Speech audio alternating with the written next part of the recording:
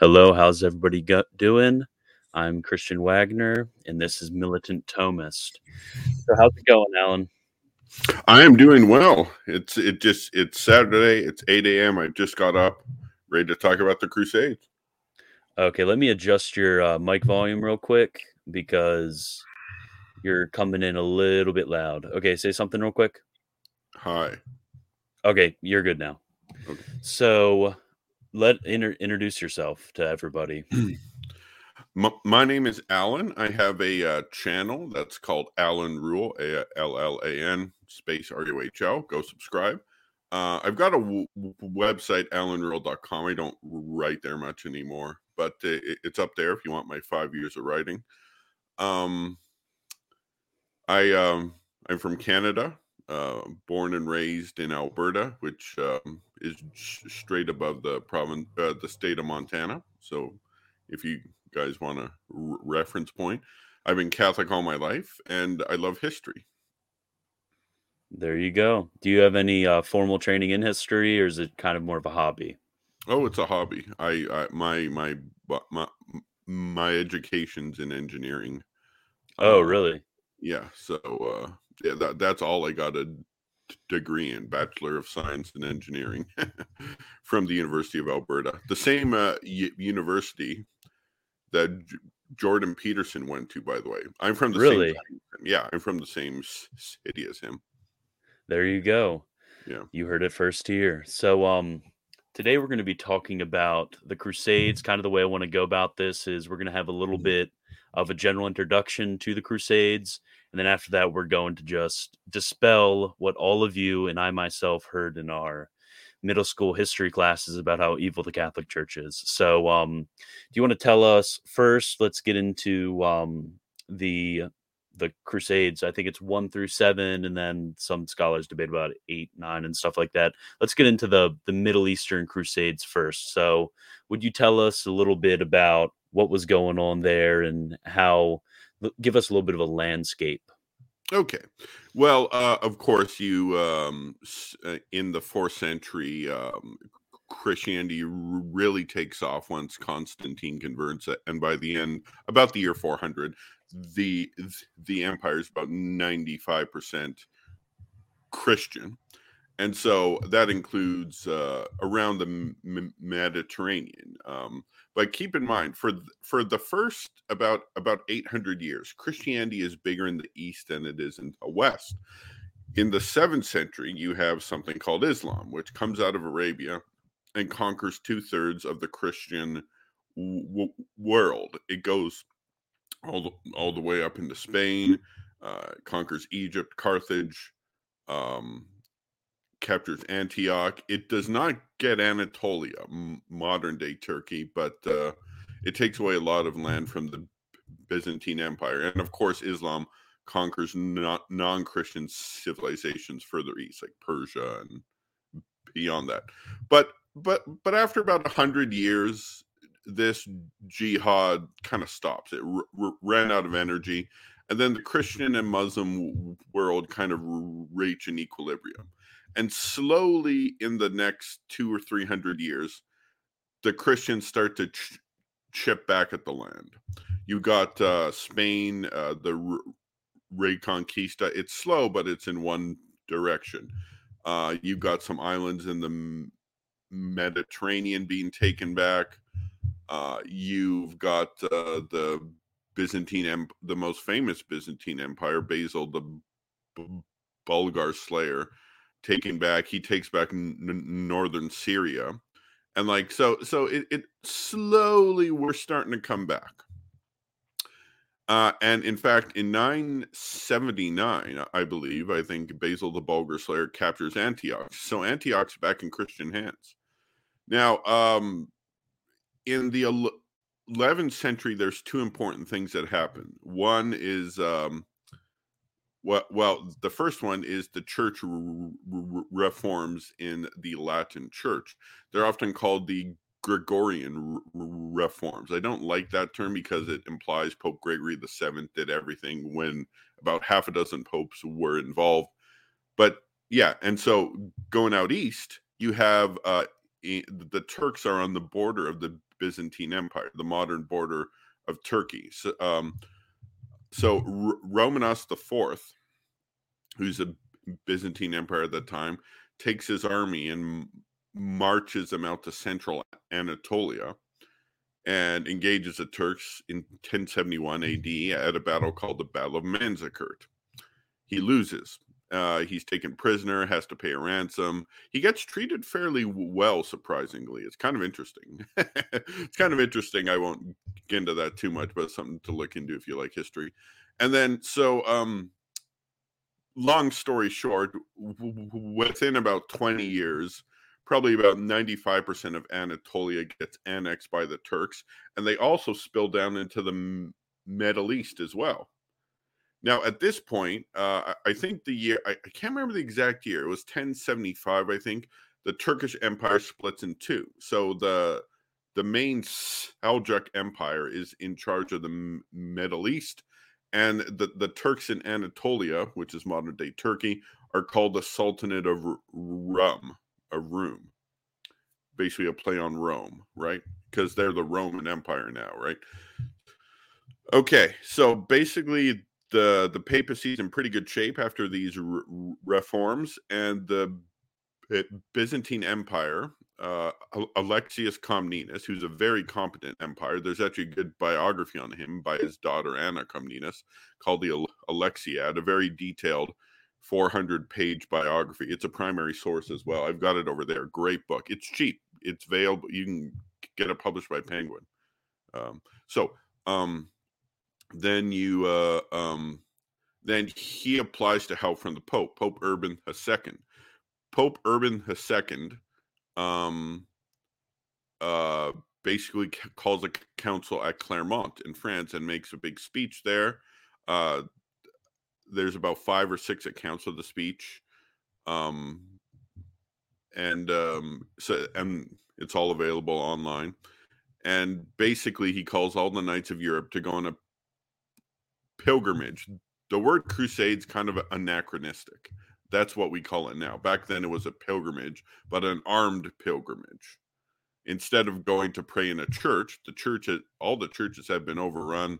The Turks were killing pilgrims that go to church because keep in mind, although Arabs had taken over Christian land, it had gotten to a point where they kind of had a working relationship with the Christians. It was not great for the Christians, but not bad. But then the Turks come, who are completely foreign to all of this, and they start being very bad to the Christians and to the Arabs as well, even though they're also part of the Islamic faith. So then a year later, a year after this council, they join up at Constantinople. There are 2 waves of the First Crusade, 3 actually. The first one is called the People's Crusade, which is like farmers with pitchforks, and they didn't really know what they were doing. They had a lot of zeal, but Alexius Comnenus ferried them across the Bosphorus, so they get into Turkish territory. They sack a few forts, but once they come up against the main Turkish army, they're finished. Then you had the main portion of the crusade. Eventually, they're ferried across. Now, these are knights with their vassals. They're well equipped. They're not farmers with pitchforks. So, of course, they go with Alexius Comnenus. Now, the Crusaders have an arrangement with Alexius Comnenus that if there's former land of the Byzantine Empire, they will give it back to him. Few Crusaders didn't like this, but it's like, oh, well, that's why we came here. So the first city that they wanted to restore back to Christian rule was Nicaea, which the Council of Nicaea, it's a famous city. It's about 60 miles away from Constantinople across the Bosphorus. They marched there first, and that was actually the capital of the new Sultanate of Rum, the Turkish Empire. And so then they managed to siege it and take it. Kilij Arslan, the Turkish Sultan, was not in the city at the time. He was outside the city. He brought a relief force up to the city, And he's like, oh, this will be a piece of cake, because he thought it was more farmers with pitchforks, right? But these were like actual knights, actual trained soldiers. So Kilij Arslan was routed, and Nicaea is restored to the Byzantine Empire. Now, at this point, the Crusaders march through Anatolia because they ultimately want to get to Jerusalem. Now, they're being followed by the Byzantine troops doing like small mop-up operations, nothing major. And then they're starting to get through Anatolia, and then they're ambushed by the Turks, Kilij Arslan again, at the Battle of Dorylaeum. Now, this is an impressive battle because the vanguard of the Crusaders was 5 or 6, like about half a day ahead of the main force. So it's like 200 people, like 200 knights held off thousands of Turks. Well, a few knights rushed to get the main army. It's like, whoa, get back, we're being attacked, you know. And then Raymond of Toulouse and the main army shows up and routs the Crusaders. The Turks. Okay, so then the goal is to get to the city of Antioch. So they keep going down. Eventually, they get to Antioch, which is a huge city. It's under Turkish control of the Seljuk Empire. This is a separate Turkish empire. And it's a huge city, and there's a very long siege. And then eventually, because of a guard that they befriend, they manage to take the city. And so they take the city finally. And then they find out that the Sultan of the Seljuk Empire, Kurbaga, is coming up with a huge army. So it's like, uh-oh. So they go out and defeat Kurbaga. Now, Jerusalem had been under Seljuk control, but while this is happening, while their main army is getting defeated and they're losing the city of Antioch, it's causing a loss of power. So the Fatimids, who had Jerusalem prior to the Turks, these are an African Shia group that was based out of Egypt, took back control of Jerusalem. So they took Jerusalem from the Turks. And the Crusaders have just taken Antioch from the Turks. So you have and at this point, there's actually some correspondence between the Fatimids and the Crusaders. They're like, hey, you know, the Turks are my enemy too. Let's team up and try to. No, Crusaders didn't want that. Crusaders wanted Jerusalem. So they go down to Jerusalem, and they manage to take the city. At first, keep in mind, this is 3-4 years into the crusade. They were low on supplies, fatigued. And so they get to Jerusalem. They're sieging it. It's not that effective. Some Venetians had come to the coast and dropped off a bunch of wood so they could make some siege engines, which helped. And eventually, Jerusalem fell in 1099. And people will tell you, oh, they slaughtered everyone inside the walls. No, that's a myth. But yeah, they took the city by force, and there were a good chunk of people who died. I won't deny that. So they finally take Jerusalem, and it's like, wow, for the first time in hundreds of years, Jerusalem is back in Christian control. But then there's bad news. There's a Fatimid army coming from Egypt to relieve them, to try to take Jerusalem back, and they're camped out in Ascalon, which is the same as Ashkelon in modern day Israel, and they're about to come and attack. And the Crusaders know they're going to lose unless they catch them by surprise. So instead of staying in behind the walls of Jerusalem, they send out an army, boom, to crush them at Ascalon. They appoint Baldwin the First as the first king of Jerusalem. And at this point, the First Crusade is pretty much over.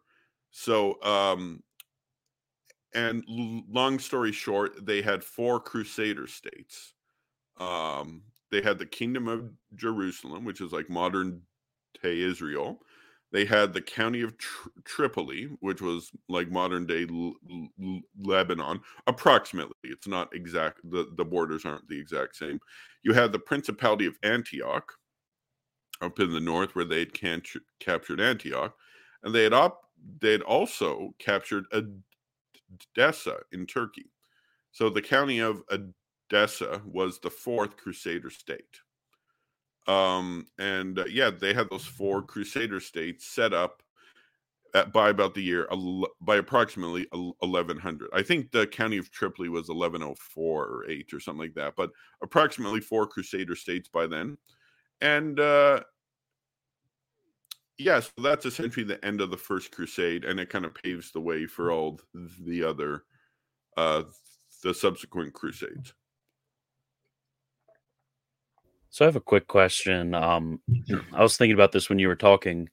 It seems like from how you were speaking about the relationship between the Crusaders and then the natives, if you want to put it like that, that we like to think of Islam in the Middle East as a monolith. It doesn't Yeah. seem like it was a monolith. It seems like it was a group of competing factions, and the Crusaders were just another competing faction within that group, and they happen to be the ones that win, and they just happen to be from a different area. Is that a correct analysis of the situation right there?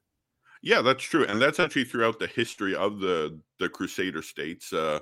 They try to play off one Islamic group against another and cause infighting. Of course, the Muslims tried to do the same. They tried to put the Principality of Antioch against the Kingdom of Jerusalem, and there's a lot of civil war on both sides, a lot of infighting, and there's tons of examples I can give. But back to the First Crusade, yeah. So a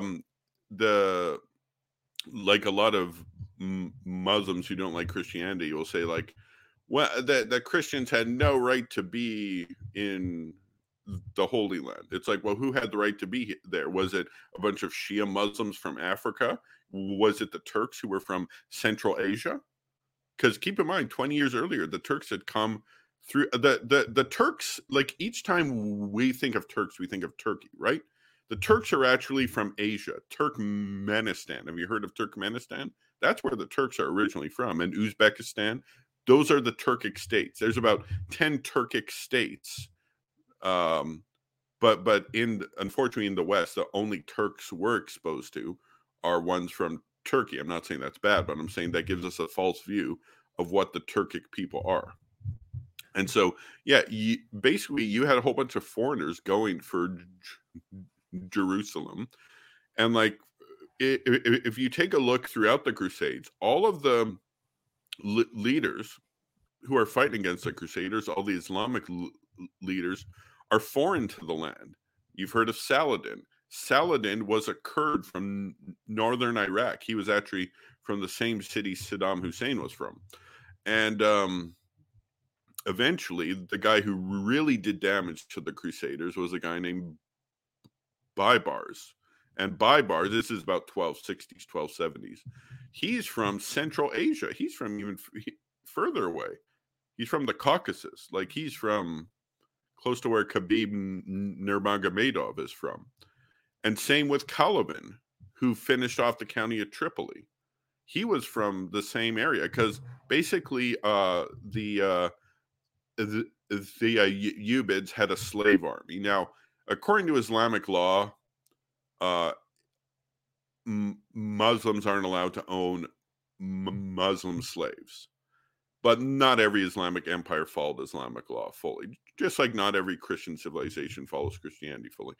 And so they had Islamic slaves. And in 1254, I don't know the exact year offhand, when King Louis IX is crusading against Egypt, trying to capture Egypt to trade it for Jerusalem, there's a coup, and Baibars overthrows the Ayyubids in Egypt. and these are known as the Mamluks. The Mamluks, and so they take over. These were slaves. Again, technically, a Muslim can have a Muslim slave, but again, that's how they operated back then. And yeah, he was from way out there. So, and basically, there were a ton of Islamic groups. Few of them had, like, yes, Jerusalem had been a part of various Islamic empires, but those Islamic empires had their capital far away, and it was kind of like an outlying region. So it seems the way in which you're describing it is that the Crusades were, or at least the war surrounding the Crusades, it's a very modern phenomena, like how we would think of the Korean War, where you have these empires far away fighting over these very these regions which are important to the fight between the two powers, but it isn't an invasion per se of some superpower into another superpower's territory, but it's these kind of satellite wars going on yeah, between various groups in these territories that they're not striking at the heart of their empires. Which, ironically, the ones striking at the heart of the empires were the Muslims in later battles that happened in what was that 15th and 16th century, where you had after the fall of the Byzantine Empire and yeah, going all the way up into Central Europe. It's very yeah. And, interesting. Go ahead.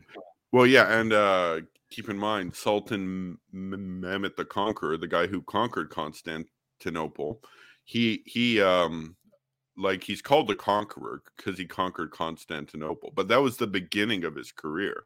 Like, not long after that, he invaded Serbia, he invaded Hungary, he invaded Albania. Albanians held him off for about 25 years, but then he eventually captures Albania. Uh, there's actually a really good primary account on that called the Siege of Skodra. I've got it in my library there. That's off topic, though. Then he goes into Italy, and then eventually he dies, probably poisoned by his son Bayazid. And then so basically his army got flushed out. But yeah, they were attacking the core of the Christian world. Like, yeah, so like this is heart of the Christian world. They got like 100 or 200 kilometers away from Rome during that invasion in the 1480s. Man, this is very interesting because it seems like this is the exact opposite of the sort of typical account that you would get of a bunch of native peaceful Muslims hanging Mm. out in Jerusalem, and then you get the evil Pope who wanted to wage war and then tricked all the Crusaders into believing they would get out of hell free card, and they would be able to get their wives out of hell, and then they just all go down and slaughter a bunch of innocent people. This is almost the exact opposite that's going on here. This was really seems like a war for the life of Europe itself from Islamic aggression. Well, Thomas, I got a question for you. Have you seen the movie Kingdom of Heaven? Yes, I have. Now, most people think that, like, they watch that movie and just think, yeah, that's how it was like. It's a movie after all. How could it be wrong? But that movie is such an abomination. Let me give you an example of how criminal that movie is. One example. There's several I could give. There was a guy named Reynald of Chatillon, this renegade crusader, who was not a good guy. If you read Crusade Chronicles, they talk very negatively about him. This is the Crusaders talking. So Chatillon has his territory. I believe his castle Carrick is on the other side of the Jordan, so it goes quite a way. And now Saladin's empire kind of goes around that into Syria. He had Egypt and Syria, and so he sends a caravan to and a thing that happens in the movie King Guy of Jerusalem goes. He's like, Reynald, give me a war. And he gives him a sword. He's like, that's what I do, you know. And then he hijacks a caravan passing through his territory, and Saladin's sister was part of that caravan. Of course, that whole thing with Guy telling Reynaud to give him a war is completely fake. It didn't happen. But he did raid the caravan, that's true. And then he took all the people of the caravan hostage in his castle, and he took all the goods. And then basically Saladin talks to Guy. It's like, look, I know we have a peace treaty, because that's true. Crusaders and Saladin had a peace treaty at that point. And he's like, I don't want to break the peace treaty, but you have to get him to give me my stuff back. And so then King Guy tells Reynaud, give him his stuff back. You're not supposed to do that. And then he's like, no, you have no right to tell me what to do. I don't have the exact quote, but he's like, my castle is my land, and I decide what to do. Basically, he blows off King Guy. And so Saladin breaks the treaty and goes to war with the Crusaders. So King Guy, who tried to solve the whole situation in Kingdom of Heaven, he's the one who started the whole situation. Like, it's pure character assassination. And I'm not a huge fan of King Guy, but I mean, tell a story like it is, you know? So why do you think there's been this sort of movement? Because to my understanding, when you go into the Middle East, let's say 75 years ago, well, I guess over 100 years ago, and you ask people about the Crusades, they would say, what Crusades? So why has there in the last century been this movement towards highlighting the Crusades as an example of the evils of European society in the 11th through 13th century? Well, that's a good question, because Thomas Madden, who's a good historian, has talked a bit about this. He talked about, okay, the last Crusader state in the Middle East falls in 1291. Okay, the Crusaders are completely flushed out at that point. And then that area was occupied by the Mamluks for a few hundred years, then the Ottomans, and yeah, eventually the Crusades were forgotten. Meanwhile, in Europe, the Crusades were always remembered, and they had written positively about Saladin, who was like because King Richard the Lionheart, who fought against Saladin, although they fought against each other, he had a lot of respect for Richard, or he had a lot of respect for Saladin. So he goes back and tells about this great leader he fought there. And like, there's like a ton of medieval literature about Saladin, talking about like how he secretly converted on his deathbed to Christianity and stuff. Now that's not true, obviously, but still, they admired the guy. That's why they said things like that. And then eventually you get to the colonial period. That area is colonized by the French and the English, although it's not the same French and English of Christendom. This is post-Enlightenment, right? And so the German, and so they told them about the Crusades. So they essentially relearned about the Crusades from the colonialists. And a thing that's ironic is eventually, come the 19th, 20th century, colonialism is on the way down. It's very negative. It's not good to own colonies. It's a mark of shame. And so they kind of looked at the Crusades as like proto-colonialism, like prior to the ages of Columbus, European colonialism. And so since colonialism had a bad name, the Crusades had a bad name, and the Muslims in the area picked that up. And so they,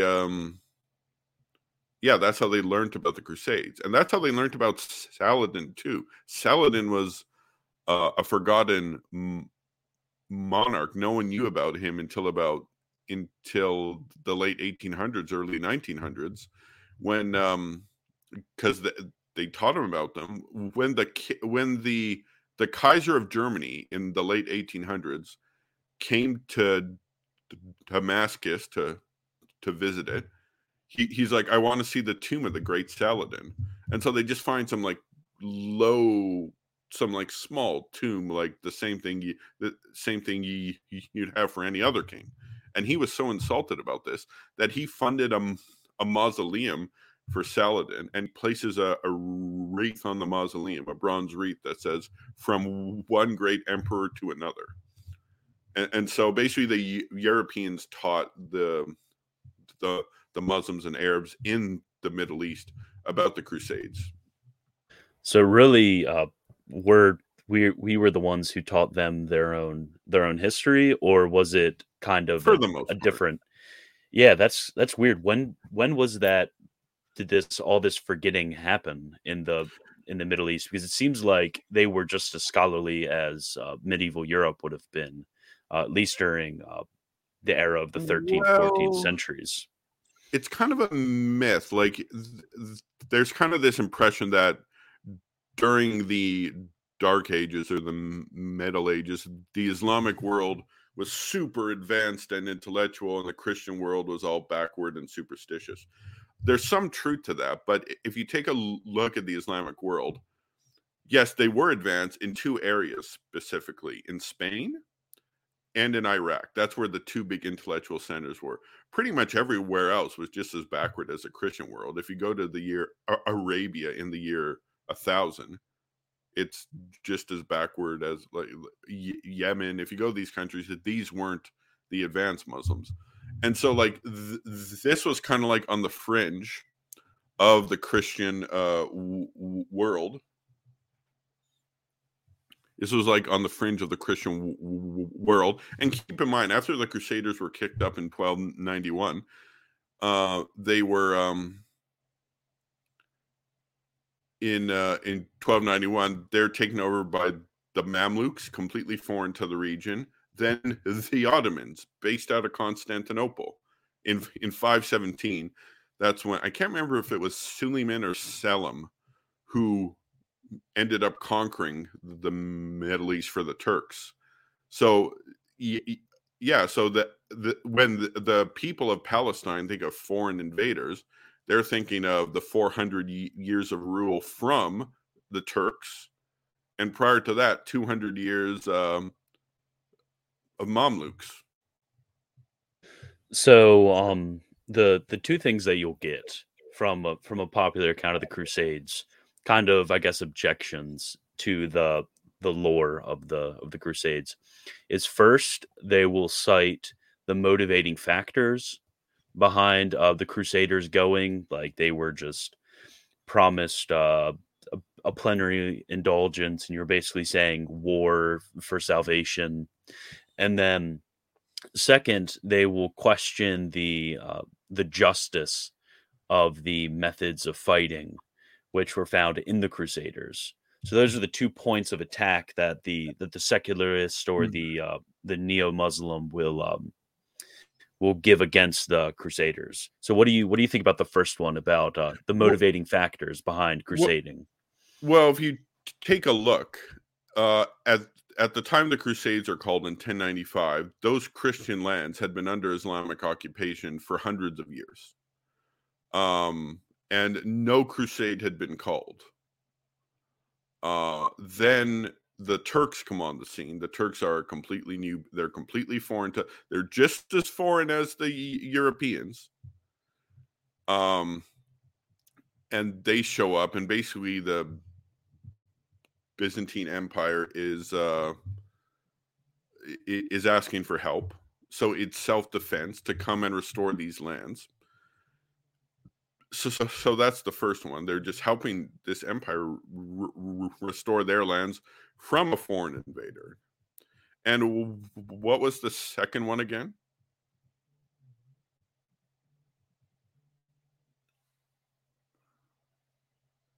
I was muted. Sorry about that.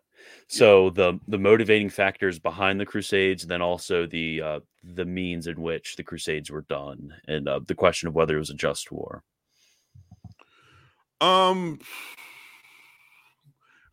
Whether it was a just war, that's a hard one. I think you can make arguments that it was, but there's also good arguments that it was not. Because keep in mind, there's the first crusade. I think you can argue the first crusade's a just war. And then after that, like all the subsequent crusades were called to save the Crusader states, not the Byzantine Empire.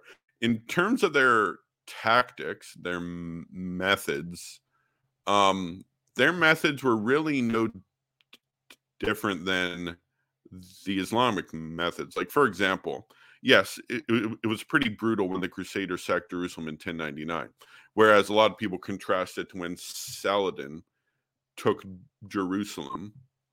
He there was no mass slaughter, and I think that the reason was because the city surrendered under terms.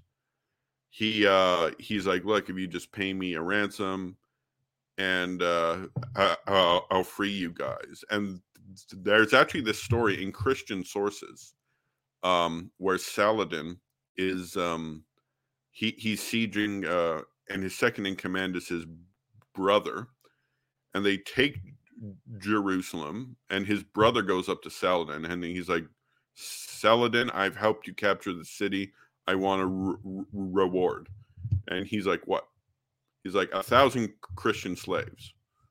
And he's like, why do you want 1,000 Christian slaves? And he's like, so I could give them their freedom. And then he frees 1,000 Christian slaves. That's in a Christian source. So, I mean, that's a feather in their cap. But at the same time, not every Islamic leader was like that. When Baibars took Antioch, he pretty much killed everyone inside the city, save a few young, pretty females. And it was pretty ugly. So, I mean, in terms of how their warfare was fought, it was fought pretty similarly to the Muslims, at least in terms of policy. So I'm going to transition into a few questions that we have in the chat. So Connor asks, why do you think God allowed the Catholics to lose the Holy Lands? Why isn't Jerusalem under Catholic control? Why did the Catholics fail? I put the failure of Orthodox down to schism, but the Catholic Church is the true church. Yeah, that's true. Like, and in terms of the schism, that happened prior to the Crusades. Of course, the schism isn't an absolute event, right? I would.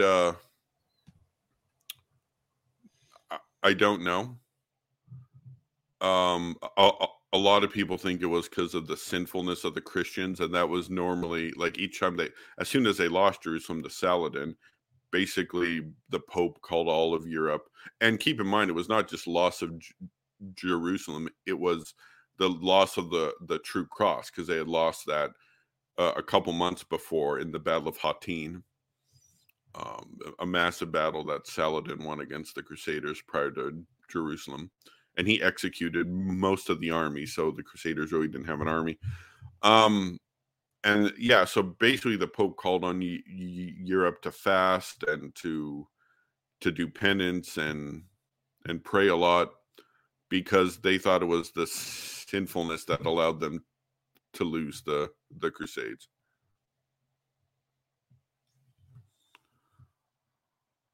Okay. I've got a whole talk on the Fourth Crusade.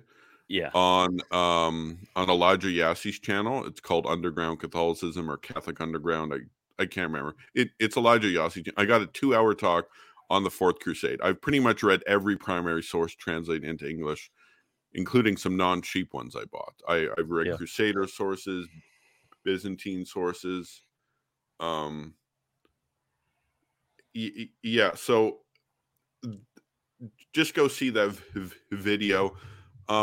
It's something that kind of got out of hand, but a lot of the fault is on the Byzantines as well, since they actually attacked the Crusader troops outside of Constantinople, both Alexius IV and Alexius V. So their hands aren't clean either. So I'll say about that. But go check out the thing on Elijah Yassi's channel. Okay, now. So I feel like I saw a third question in there. Okay. So, is it true that Urban II took down the 1054 excommunication?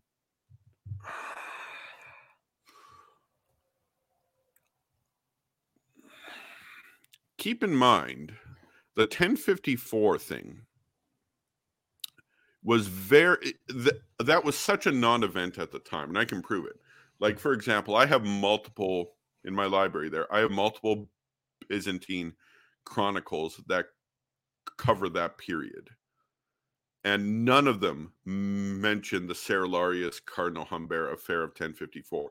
They talk about Cerularius doing this, then the other, but they don't talk about the famous mutual excommunication that we now look at as when the communion was severed. Did Pope Urban undo that?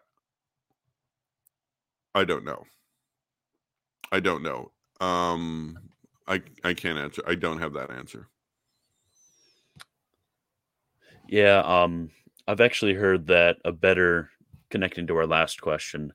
I heard that when we speak about the schism, it's better to actually have reference to the Fourth Crusade as a big event rather than to have the 1054 mutual excommunication as the big event. Yeah, and I don't think you could pick one date, but certainly things happened. Like 1054, that was a fissure in the relations, even though it was not as big.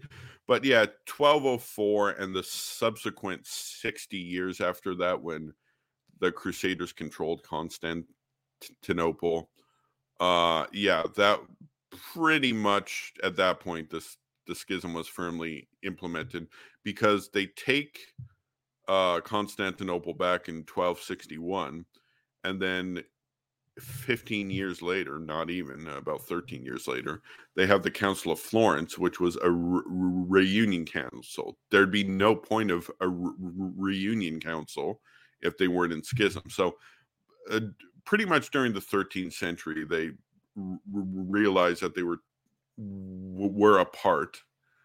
Like, if you go back to like the 1060s, 1070s, and you ask if the churches are apart, it'd be like, yeah, we're kind of fighting, but we're still one church, right?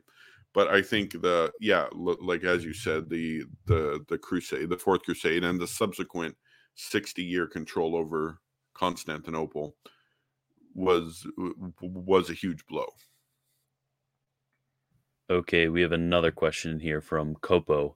How much of the sack of Zadar in Tsarigrad was influenced by the Venetian economic interests? So Zadar, at the time it was called Zara, the modern day Zadar in Croatia. It was part of the Kingdom of Hungary back then. Yeah, and basically the French Crusaders owed the Venetian Crusaders a lot of money. And so then they're like, well, you can pay for some of it by going and taking that city. And that was especially bad because not only was Hungary a Christian city, or the Zadar a Christian city, but the king of Hungary was under Crusader vow. So not only have they attacked fellow Christians, they've attacked fellow Crusaders.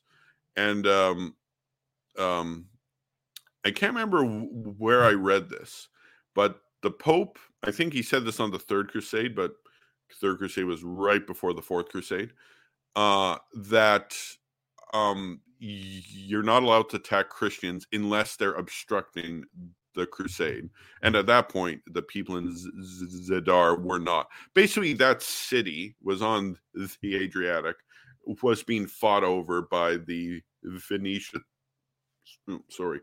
and the Hungarians. They were fighting it. It was going back and forth. Okay, we got another question. Did the Jews side with the Catholics or the Turks? Neither. They sided with the. Well, there were Jews in Jerusalem in 1099. The Crusaders basically put them into a synagogue and burned the synagogue down. Not exactly our finest moment, but yeah, they really didn't play a big role in the Crusades. The Jews, they play a lot. Like, yeah, there's cases in history where the Jews have joined the Muslims against the Christians, but in the Crusades, the Jews don't really play a factor. Okay, and then I actually have a final question. I don't see any others in the chat unless somebody wants to quick send while you answer this. But what is the approach of the modern post-conciliar magisterium of the church, and then historically since the Crusades, how has the magisterium viewed them, if they viewed them at all in a certain way? Well, I know what John Paul II said. He apologized, I believe, for, I don't know the exact words, but atrocities committed during the Crusades. And there were some atrocities. I'm not going to say it's all good. Yeah, glory to the Crusades. But yeah, and Pope Francis, I don't think he's commented on the Crusades. I can't remember anything Pope Benedict has specifically said on it either. I know John Paul II in 1992 apologized for some atrocities committed during the Crusades. I don't recall Francis ever. I don't recall Francis ever speaking on them, to be honest. Okay, so we have a few more questions that came in last second. So Thomas asks, is there any serious historical evidence for all the Holy Grail Knight Templar legends around the time? Is it possible they found some kind of important relic? No, that's later lore. They may have found the Holy Lance that pierced the side of Christ in Antioch. They may have found that, but there's some people that thought that was a fake, because a couple years prior the Crusaders were in Constantinople, and they housed a lot of relics there. And if you go inside, some people saw the Holy Lance in Constantinople. So they're like, how can this be the Holy Lance when we just saw the Holy Lance in Constantinople? So they may have found that. And of course, during the Fourth Crusade, a ton of artifacts were taken from Constantinople and taken back to Europe, because there were a lot of relics in Constantinople taken to Europe, including the Shroud of Turin and a whole bunch of other things. Okay. There's a question from Elijah here. Yep. Could the Battle of Lepanto be considered a crusade? Yep, it was a crusade. Pope Pius V gave the standard plenary indulgence and blessed all the ships. That was a crusade. So what's the Battle of Lepanto? Give me the 30-second version. In 1571, actually, there was a question on Jeopardy about this. When the Ottoman Empire was at the height of its power, Pope Pius V had a Holy League led by Don Juan of Austria. It had some Spanish vessels, Genoese vessels, Venetian vessels, and they basically, at the height of the Turkish power, smashed their navy, and basically that marked the high end. Like after that, they were slowly on the decline, but it was a miraculous victory after they had sacked the city of Famagusta on Cyprus, and also the island of Corfu, which was not even a Catholic city at that time, but yeah, no, it was a very important naval battle. October 7th, 1571. There's a feast, Our Lady of the Rosary, because the Pope told all the Christians of Europe to pray the Rosary for, and they dedicated the victory to the Blessed Virgin. Absolutely based. Love to hear it. Yes. Okay, so Father James asks, would you talk about the veracity of things like the Children's Crusade and such? So he's talking about the historical veracity. Like, did any of this stuff happen, or is that just myth? Yes, yeah, that's true. This was not called by the Pope. There were just certain movements of children. I think there was 2 separate ones where a bunch of children kind of banded together and wanted to go on the crusade. It didn't work. They ended up being captured and sold off as slaves. It's an ugly episode, but the Pope certainly didn't call that crusade.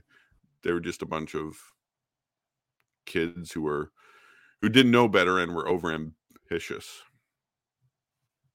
So I have a quick question. What would So speaking about crusades proper, what would qualify something for a crusade? Like how broadly can we use this term? Um, well, it's kind of used colloquially now, like this activist might be on a crusade against pornography or a crusade against abortion, but to be a crusade, the Pope needs to declare it. At this point in time, the Pope would need to declare it and give the plenary indulgence. I believe the last one given, I could be wrong about this, was when the Pope um, um, blessed the Polish against the Ottomans, like Jan Sobieski, and the winged hussars against the Turks. And at that time, pretty much after that, the Turks were finished. Like in the 1700s, the Turks are still there, but they're a shell of what they were in the 14 and 1500s. So were there any crusades against the Protestants? I believe, I believe, I heard this only recently, so I'm not 100% confirmed on this, but I believe Pope Sixtus V uh, blessed the Spanish Armada as a crusade. I'm not 100% sure on that. I've only come across that material recently. So I'd have to look into that. And That'd be quite cool because I mean the English certainly viewed it as a papal action against the well, against you know them. how I think the only reason the English won the Battle of the Grapevines, that was the famous battle with the Armada, was because if you take a look at the commanders that the English had, they had Howell, Drake, and Hawkins. In terms of naval commanders, these names were la creme de la creme. Now, the Spanish had a really good commander who was undefeated, the Marquis of Santa Cruz. He had not ever lost a battle in his entire life, but he died of old age 2 months before the Armada sets out. So they put in some young guy who didn't know what he was doing really, and then he got crushed by the by Howell, Drake, and Hawkins. Okay, so there's another one right here. I'm not even going to try to pronounce these names, but do you have any content or interviews about these uh, big name battles? No. No? Okay. Is that like, I'm assuming those names look like they're talking about Northern European crusades, like the crusades I against would imagine pagans? so. I'm not as familiar with that. I'm not as familiar with the Northern Crusades. I've got it on my list. I got some books I need to buy, but I'm not as familiar with them. I think I've only read one primary source on them. And keep in mind, there's like about a few crusades. It started with the pagans would kill the missionaries and stuff like that. But then there was some other stuff. Again, I don't consider myself an expert on those. Okay, so Father James is asking about how do we know all this stuff about the Crusades? Like, what kind of firsthand accounts? Like, for example, in the Sure. Children's Crusade, we have that they were taken by slavers. Like, how do we know this stuff? Well, that just recorded in chronicles. Like for example, I was going to recommend at the end of this talk the New Concise History of the Crusades. This is kind of like an overall view of the Crusades, by Thomas Madden, the first to the ninth Crusade. Fairly, it's a chopper flying overview. And the second is if you want to get deep, this is a primary source. Fouché of Chartres, The Conquest of Jerusalem. And it's available for, like, I paid about $35 for this. That's Canadian. So it's probably 20 something in American. Can find it on Amazon. Yeah, no, there's a lot of people who took down stuff. Like in my library, I've got a ton of primary sources. Routledge, the academic publisher, has a lot of primary sources available for sale. Tons. Like it'll take me years to read them all. Like, a lot of good stuff there.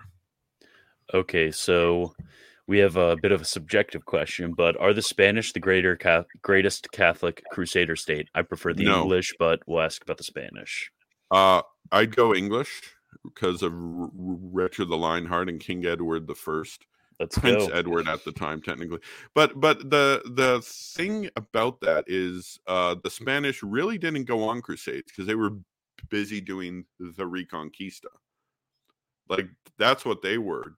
Now, the popes would bless those battles as crusades as well. For example, 1212, the Battle of Las Navas de Tolosa against the Almohad Caliphate.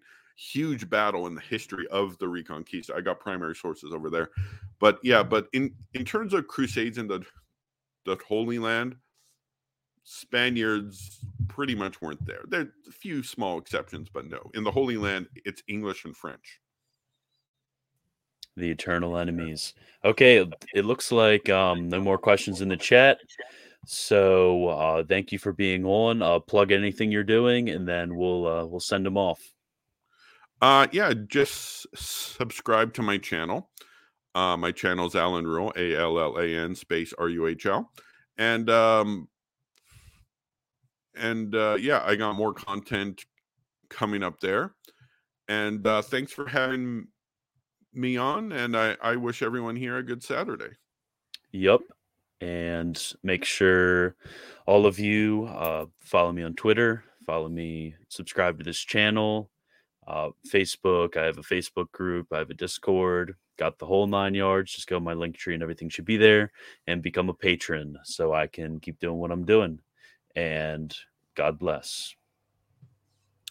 God.